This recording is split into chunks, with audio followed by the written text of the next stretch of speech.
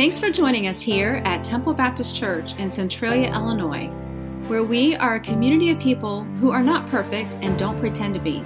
If you would like to see other resources or learn more about our ministry, check out www.tbccentralia.com. Our hope and prayer is that through the following message, you are encouraged, blessed, and inspired to meet the Lord in a powerful way.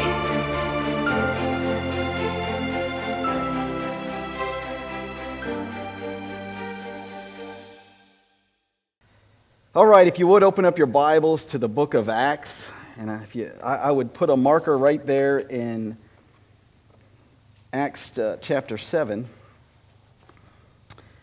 And then I would find Luke 21 and put a marker there. So I want to start this Sunday off as we are in week 2 of the beginning of the end times. And last week I introduced you to a concept called the fullness of the Gentiles.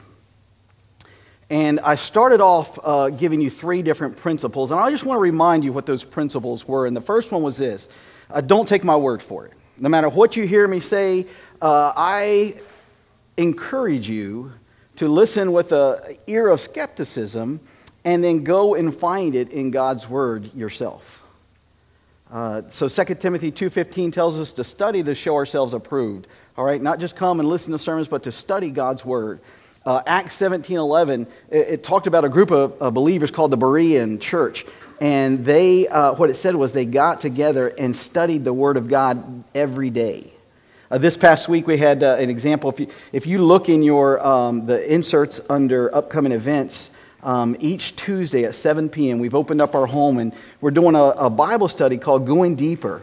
And 16 of us went a little bit deeper. We spent 90 minutes talking about the 7 different churches. Last week I went through those very briefly in the message. Although the message wasn't brief, I went through the 7 churches briefly. And then we spent and just devoured those 7 books and saw what God had to say to us about them. And it was a very exciting time. We're doing that again this Tuesday at 7 p.m. The address is right there in the bulletin insert. So if you're free or you just want to ask more questions or dig a little bit deeper with us, join us at 7 o'clock. And so the third piece of advice I gave you is this, is that we are going to rely on the whole counsel of God. While, yes, we are going to be going through the book of Revelation, we are going to be looking from Genesis all the way through Revelation to not only verify, but to help us understand what God has put out there very plainly, though sometimes when we read it, it doesn't seem plain at all. And then last week I introduced you to what was called the Valley of the Church, or the fullness of the Gentiles. And I showed you a picture where here is the prophet, and as the prophet was given the message by the Lord, what they could see was they could see that mountaintop of the Messiah coming. They could see that mountaintop of the crucifixion happening in the Messiah being offered up as a sacrifice for our sins. And then they even saw further into the future another mountain where Jesus is going to come again. And what they did not see, and you don't hear them talk about, was right there, that valley. It's called the Valley of the Church. And it's what you'll hear me refer to as the Gentiles' fullness. Jesus spoke to this, and I'm going to show you that in Luke today. He also, the Apostle Paul in Romans chapter 11, verse 25, talked about this. And so we need to understand that this is a very specific time in history. This is a very specific time that God has ordained, and this time will come to an end. And I want to kind of share with you a little bit of how that's going to happen. I also talk to you about the divine outline of Revelation, and we find that in Revelation verses 1:19. I'm just going to read this to you, and it says, "Write therefore the things that you have seen." That was what, if you read through chapter 1, John was taken to the spiritual world where he got to see Jesus. He got to see what the heavenly host looked like and what one day we are going to get to experience. And then not only did he say write about those things, but then he said write those things that are. And that's where in chapters 2 and 3 and verses in Revelation, he spoke about the 7 different churches. And then the last thing, and so it's a 3-part outline. It says, those that are to take place after this. That's going to be Revelation chapter 4 all the way to the end, and I'm excited to lead us there as a church. And remember, what did he say in verse 3 of Revelation 1? And that was, blessed are those that read, blessed are those that hear, blessed are those that study. Are you ready to receive a blessing?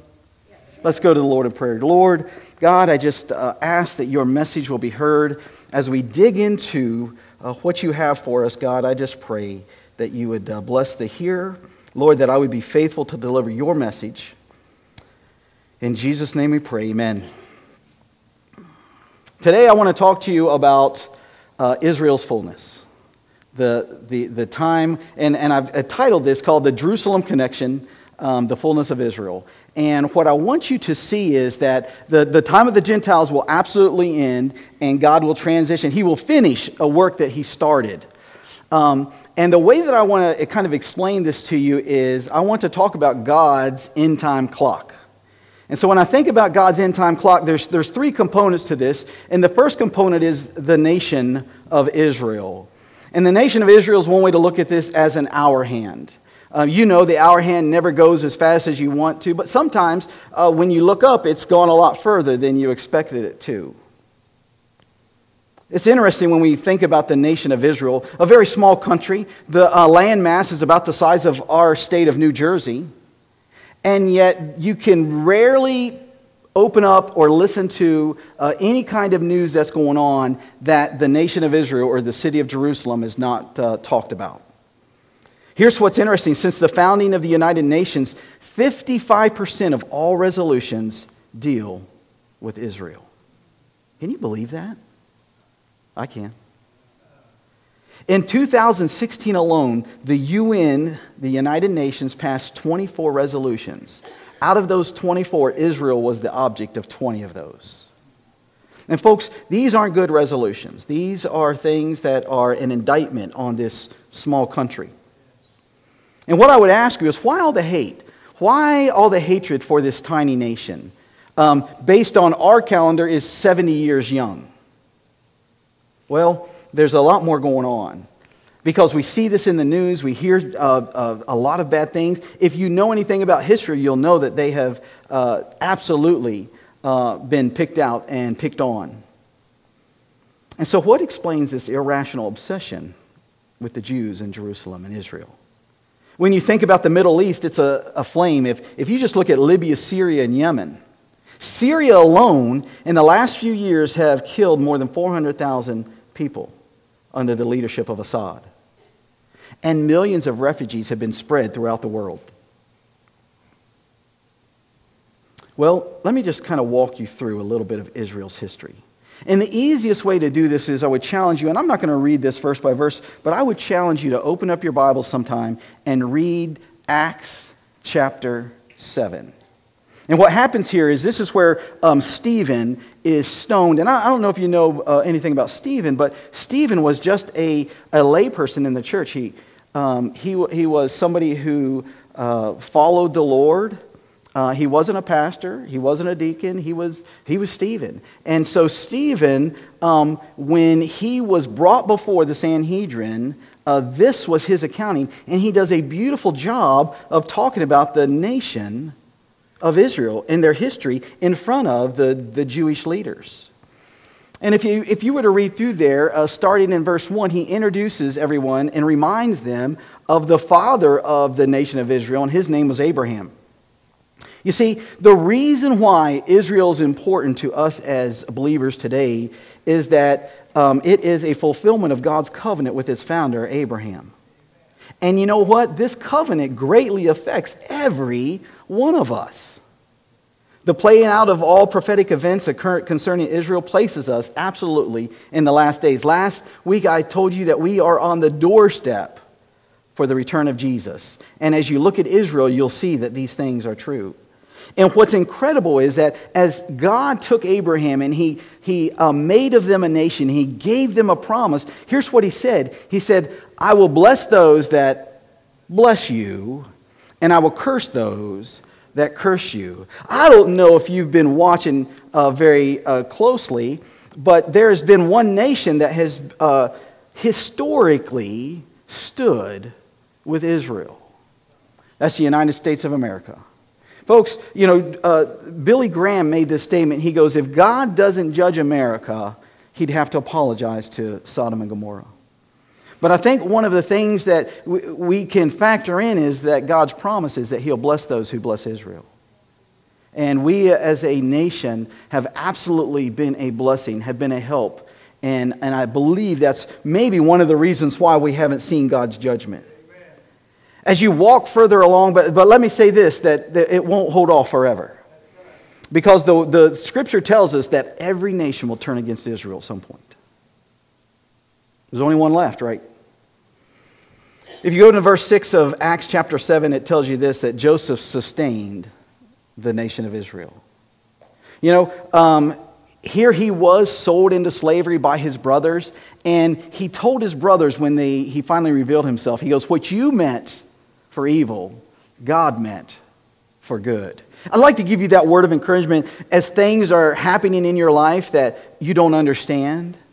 And I'll bet that when Joseph was pulled out of that pit and he was being dragged along on that caravan to where he was sold into slavery in Potiphar's house, I will bet that sometimes he might have questioned God's providence and God's plan for his life. And he might have given his brothers a little bit too much credit for what was happening. Yet, on the other side, when we look back, our vision is 2020. And Joseph's vision was 2020. He realized that what they meant for evil, God used and meant for good. And I'm here to tell you as your pastor that there are things going on in your life that it seems like your friends, your families, those around you, somebody at work means evil. But folks, stay faithful to the Creator of this world. Stay faithful to your Savior. Because I believe that you will find out that what the world meant for evil, God will turn around and He will bring good. What Joseph did there, he revealed the dream, and there were 7 years of plenty coming and 7 years of famine on the way. And so he helped the Pharaoh of Egypt to plan for this so that the entire world practically came to Egypt and survived because of that. Well, what happened is the nation of Israel, the people of Israel, those that were of the family of Abraham, found a place of security there in Egypt. And they grew to become a mighty nation. And then they became enslaved by the Egyptians. And so for 400 years they suffered. And then God raised up a man by the name of Moses. And in verse 20 through 44 in Acts chapter 7, Stephen explains exactly what happened. And not only do we see that what God had intended for Moses, but we also see that Satan tried to thwart it in having Pharaoh kill all of the males. But you know what? He was unsuccessful. Matter of fact, he was so unsuccessful that God protected Moses and had him raised by Pharaoh's daughter. He got the best schooling, best training, the best of everything. You see, God wants that for us, especially when He has a big mission. And He had a giant mission for Moses. Well, in verse 45 of Acts chapter 7, we see that Joshua takes over for Moses. Moses passes on, and Joshua leads the nation of Israel after 40 years of wandering in the wilderness. He leads them into Canaan land, the promised land.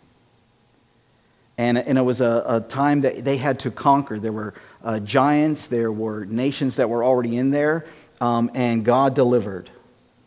And then it finishes, and it tells you this, that then came along David. And David established the throne of Israel. And we know that through David was one day the Messiah, the King of Israel, the Savior of the world, was going to come. This is a great history. But if you continue to read beyond Acts chapter 7, you'll know that in AD 70, the Romans destroyed Israel. They destroyed Jerusalem. And what started was an 1870-year scattering or dispersion of the children of Israel. No other group of people, no other nation has been destroyed and come back almost 2,000 years later. But the children of Israel have. Because in 1948, they were a nation once again. If you've ever read the book of Ezekiel in the 37th chapter, it talks about Ezekiel and the Lord told him to preach to this valley of dry bones. And this valley of dry bones was none other than the nation of Israel. One day they would be scattered to the uttermost parts of the earth, and then God would put flesh back onto them. He would breathe life back into them. In 1948, we saw that fulfillment. You know, today, 8 million Jews live in the nation of Israel. 2018, something happened. In 2018, the United States recognized Jerusalem as the capital of Israel. You know, this is a big deal because this has not always been the case. If you think about the history of Jerusalem itself as a city, in the year 1000 BC, King David conquered the city of Jerusalem, and he made that the capital of Israel. And then in 1967, I don't know if you ever heard of this thing called the Six-Day War, but during the Six-Day War, Israel recaptured the entire city of Jerusalem. And if you're a history buff, you should study about the Six-Day War, because the nation of Israel, with less than 200,000 soldiers, stood up to Libya, stood up to Egypt, stood up to Jordan, stood up to Syria. And these four nations alone had almost 10 times the firepower. And yet God's hand was upon Israel, and He allowed them to triple the amount of land that they controlled. Let me show you in the Bible in Zechariah chapter 12, and I'll just read this very quickly to you. So in the year 500 BC, Zechariah has this prophecy. He says, "The oracle of the word of the Lord concerning Israel. Thus declares the Lord, who stretched out the heavens and founded the earth and formed the spirit of man within him. Behold, I'm about to make Jerusalem a cup of staggering to all the surrounding peoples. The siege of Jerusalem will also be against Judah. On that day I will make Jerusalem a heavy stone for all the peoples. All who lift it will surely hurt themselves, and all the nations of the earth will gather against it." Folks, this has been so true of the nation of Israel. There has been nations that have gone up against Jerusalem, have conquered it, only to find themselves at the wrath of God when it was all said and done. And folks, that won't stop, because in 2017, we saw Israel was recognized as the capital one more time. You know, this was not a popular decision. Matter of fact, if you look, you'll find out in history that our president, Bill Clinton, had said that he was going to recognize Jerusalem as the capital of Israel. But that never happened. Then after him, President Bush said that I'm going to recognize Jerusalem as the capital. But that never happened. After him, President Obama said, I'm going to recognize Jerusalem as the capital city of Israel. But that didn't happen. Matter of fact, you can read the tweet there where he said, I take back what I just said. But just a couple of years ago, the President of the United States recognized Jerusalem as the capital. And it's interesting that this was 70 years from the time that Israel had become a nation. You know, God is at work. And if we looked at the time clock of God's end time, you will see that Israel was the hour hand. Well, the city of Jerusalem absolutely is the second hand. And if you look closely, you will find out that the Temple Mount is the second hand. Jerusalem is the minute hand. What do I mean by the Temple Mount? Let's take a look at a picture of what the Temple Mount looks like. Now, when you look at that, you probably think that big building there is a mosque, but it's not, because there is a mosque on the Temple Mount. It's the little building right beside it. And this is where God's temple was built. You know, the first temple was built by Solomon. It was built in the year 960 BC. And it was a magnificent building. Well, a magnificent structure. And in 586, King Nebuchadnezzar came and destroyed Jerusalem. 70 years later, children of Israel were released by none other than King Cyrus. King Cyrus was the Persian leader. He was the leader of Iran. And he released him in 516 BC to rebuild the temple. And so a second temple was built. And then a little over 580 years later, it was destroyed by the Romans. And folks, I'm here to tell you that the Scripture tells us that there's a third temple that's going to be built. It's coming soon to a Temple Mount near you. When, I don't know, but I can tell you that this is what's happening right now. To this day, traditional Jews pray 3 times a day for the temple's restoration. I can tell you in 2013, all the equipment was built and is ready to start the third temple. I can tell you that they have used the genealogy things that you have seen, and you probably have, many of you have invested in, and they have identified the priestly bloodline and verified who is able to make up those offerings. As a matter of fact, just 2 years ago, they started practicing sacrifices. But I want you to understand that when it comes to the nation of Israel, I want to show you the contrast between Israel and the church. Because this is what we need to understand. I hope you like the history, and I hope that you value what we as a country have stood for in protecting Israel. But I also want to remind you that there's a heresy out there that tells people that the church has replaced the nation of Israel. Folks, it's not. You know, that's a message straight from Satan. Because, God's not done. And so in Luke 21, I just want to read a couple verses to you. If you open up your Bibles, I'm going to start reading in verse 5. And here Jesus talks about the destruction of the temple. And he says that while some were speaking of the temple, how it was adorned with noble stones and offerings, he, being Jesus, said, "As for these things that you see, the days will come when there will not be left here one stone upon another that will not be thrown down." Now, that is of significance because these stones weren't the size of this monitor here. They were actually probably the size of the stage. And what's interesting is, why would anybody just topple those stones? Well, here's where the Word of God is faithful when He prophesies. What had happened was they had burnt and set to fire the temple. And if you know anything about the temple, there was a lot of gold inside that temple. And that gold melted because of the heat of the fire and poured down into the cracks of those stones.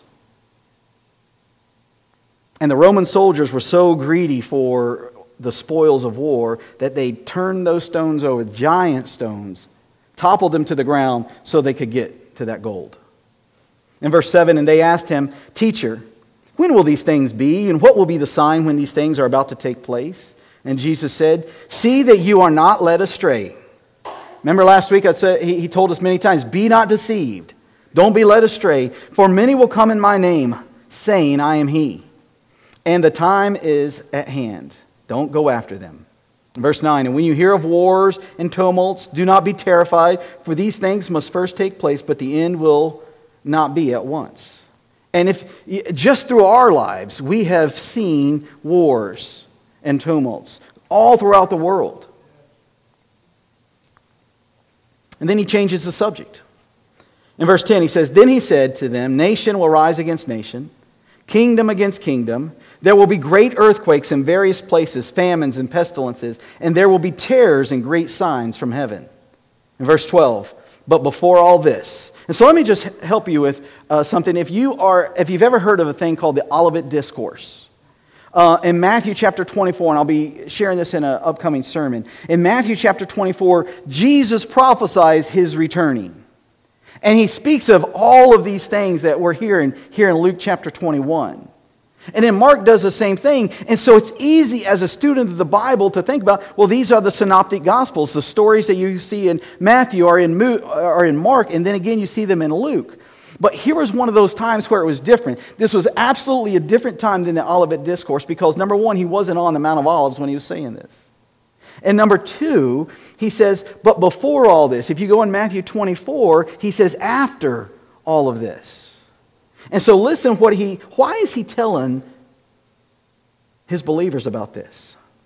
In verse 12, but before all this, they will lay their hands on you and persecute you, delivering you up to the synagogues and prisons. You know it was the church that was the one persecuting them.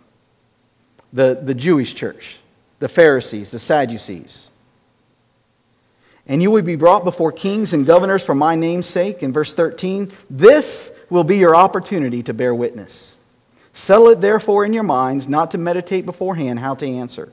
For I will give you a mouth and wisdom, which none of your adversaries will be able to withstand or contradict. Verse 16, you will be delivered up even by your parents and brothers and relatives and friends, and some of you they will put to death. In verse 17, you will be hated by all for my name's sake. Verse 18, but not a hair of your head will perish. In verse 19, by your endurance you will gain your lives. So now Jesus he talked about the end times, and then he switches gears, and now he's talking about them right now, what they're going to go through, what's about to happen over the next 40, 50, 60 years of their lives. But then in verse 20, he changes the topic one more time. In verse 20, it says, but when you see Jerusalem surrounded by armies, then know that its desolation has come near. And when Jesus is saying this is AD 32. I've told you that in AD 70, Jerusalem was destroyed. In verse 21, it says, then let those who are in Judea flee to the mountains, and let those who are inside the city depart, and let not those who are out in the country enter it. For these are the days of vengeance, to fulfill all that is written. Let me just explain to you what happened here. At that time, Nero was the emperor, and he had decided to take his best general, whose name was Vespasian, and to go and reconquer Israel, because Israel had risen up around AD 66 and had reestablished their nation and control over that, had thrown the Romans out. Nero got tired of that, and so he sent his best, and that was Vespasian. And while Vespasian was on his way and actually has started conquering Israel, and now he had gotten to the last thing that they needed to take, and that was the city of Jerusalem, Nero dies. And at that point, with Jerusalem surrounded, there's a little bit of flux going on with the Roman army. And so Vespasian heads back to Rome, and he ends up becoming the emperor and sends his son Titus to be the general in charge of the army that's there. But here's what happened. During that 12-month time period, which it took for Vespasian to be recognized, because there was a lot of political turmoil, and to be recognized as the emperor, for 12 months, those armies just sat around the city of Jerusalem. And the children of the Christians at that time were taught this by his followers. And here's what happened. They left the city. They listened to his words. The Jews did not.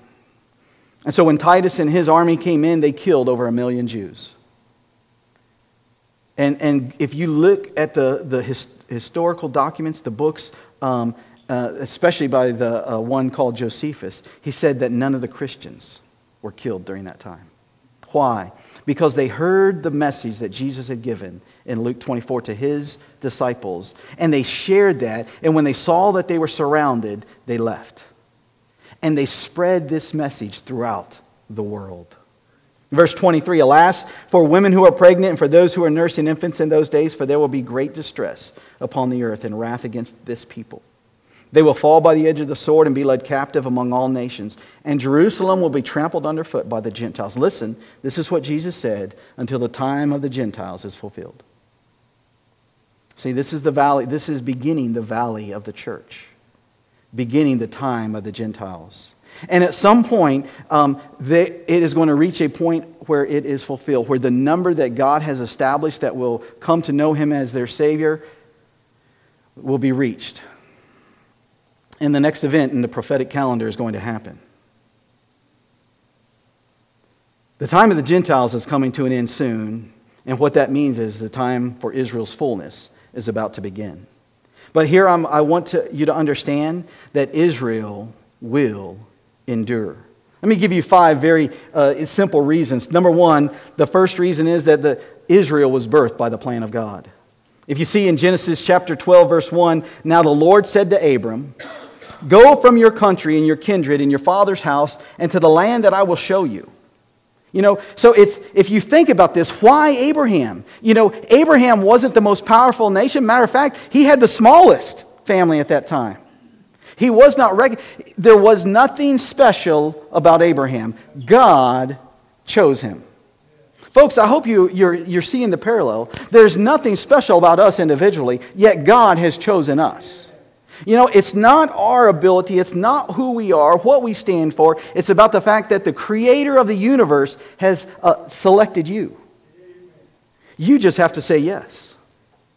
The second reason that Israel is going to endure is that God's name is upon them. If you look at the name Israel, the word El in there means the sovereign God. If you put the word together, it's Yisrael, and it's actually a combination of two words, and that is Sarah and God. And the name of Sarah means to contend. Now, if you know your history, Sarah had two sons. One through Abraham, and then there was another one born through a concubine. And to this day, we have political troubles because of that. If you think about the name El, or sovereign God, there's a bunch of different iterations of this. El Elyon, the Most High God. Or you may have read El Olam, the Everlasting God. Or El Roy, the Strong One who sees. And if you've listened to Amy Grant in the day, you've heard of El Shaddai, the Lord God Almighty. Or maybe you've heard the word Elohim, the God of power and of might. God's name is upon the nation of Israel. They are going to remain. And the third reason is that there's a covenant with God for Jerusalem and for the land. I don't know if you can see that map very well, but here's where it is explained in Genesis chapter 15 and verse 18. It says this, on that day the Lord made a covenant with Abraham, saying, to your offspring I give this land. And then he gives the boundaries. From the river of Egypt, which is the Nile River, and to the great river, the river Euphrates. Now, I don't know if you realize that, but that map's a little bigger than the nation of Israel. It's a lot bigger than New Jersey. Matter of fact, I think that's pretty close to the size of the United States. One day, Israel is going to be given all of that land. The fourth reason is that Israel is under prophetic mandate. Genesis 17, 7 and 8 says, and I will give you and your offsprings after the land of your sojournings all the land of Canaan for an everlasting possession, and I will be their God. Sometimes we read these words and we don't understand what God means when he says everlasting. But thankfully, not only is he talking about everlasting when he talks about the life that we have in him, but he is talking to the nation of Israel about the promised land, Canaan, that he's given to them. And the last reason I would tell you is that God's not done with Israel. Pharaoh's army could not overrun them when the waters had parted. The Canaanite tribes could not defeat them no matter how big and mighty their warriors were. Nebuchadnezzar could not devour them, and the Persian armies could not keep them in captivity. The Roman army could not rule them, and Hitler could not annihilate them. The UN cannot intimidate them no matter how many resolutions they have, and I'm here to tell you that the country named Russia will not harm them. Amen. Why do I know this is true? Because the Bible tells us that there's a 70th week in Daniel. A week of 7 years that had been set aside for the nation of Israel. It was very clearly laid out to the day, the first 69 of those weeks. And then there was a break. And that break has been what is called the time of the Gentiles. Ladies and gentlemen, that time will come to an end at some point.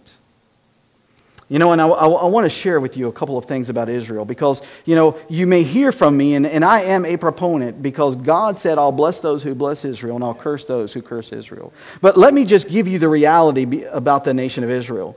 On one hand, if you look at this tiny nation, you'll find out that they have a very strong military. Matter of fact, their military is the 8th rated in the entire world. That small nation has the 8th rated military in the entire world. They have been blessed agriculturally. If you go and travel around the nation of Israel, you will think that you are on the island of Hawaii because of all the variety of fruits and vegetables that they are able to develop and how rich their soil is.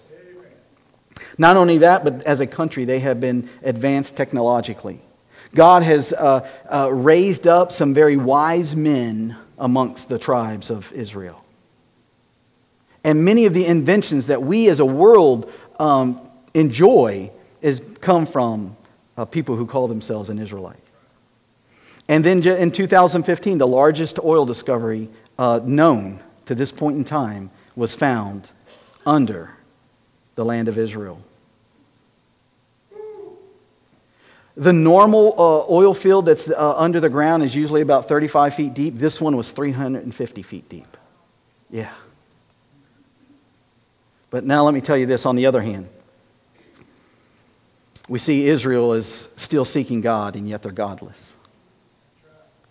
If you go to the city of Tel Aviv, they have nothing on San Francisco. They're still looking for the Messiah.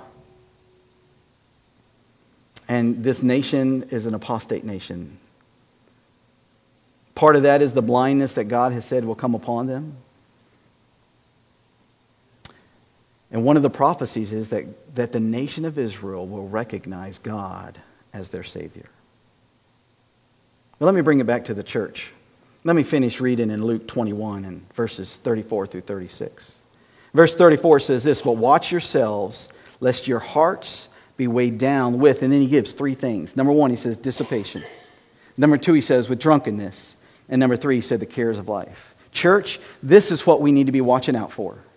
Is that word dissipation, that's a fancy word for foolishness. How many people have experienced that? How many people have children and you've seen your children live out foolishness? Jesus said, don't let your life be wasted on foolishness. And then he said, don't let your life be wasted on drunkenness. And I know I'm in a Baptist church, and I know you're telling yourselves, well, praise God, that's not me. He's not talking just about alcohol. He's talking about being intoxicated with the things of life, intoxicated with power, intoxicated with money, intoxicated with a great job, intoxicated with a great position. Because what happens is we get intoxicated with that and we forget about God's calling on our life. We forget about putting the gospel above all. And the third thing he says is the cares of this life. You know, here in America today, life happens, and a lot of it happens. We get busy. Matter of fact, we are the busiest people who don't do much.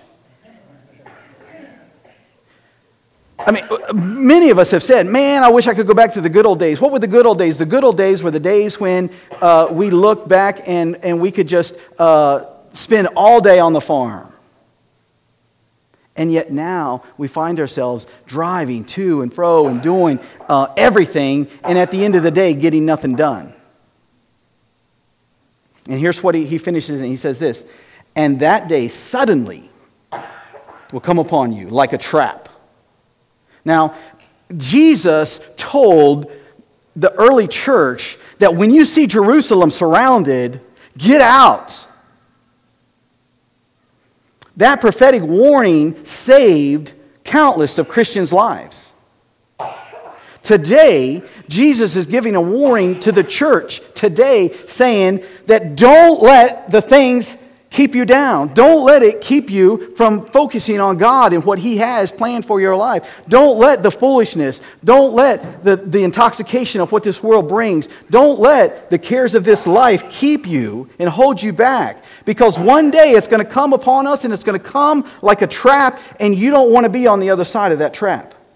In verse 35 it says this, "For it will come upon all who dwell in the whole earth." Verse 36, "But stay awake at all times, praying that you may have strength to escape all these things that are going to take place." The early church was able to escape. The question is, will the 7 churches mentioned in Jerusalem, the churches that we make up, will we escape? Because the reality is this, the question that Jesus asks to all of us is, I've asked you before, and that is, are you ready? Are you ready to stand before God? Because it's coming.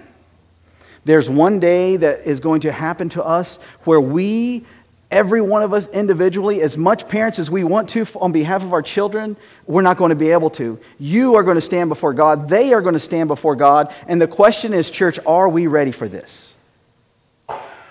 Because Jesus told us that day is going to come, and it's going to come on those that are not ready, on those that are not focusing, on those that are not looking for His return. It's going to come on us like a trap. Which side of that trap are we going to be on?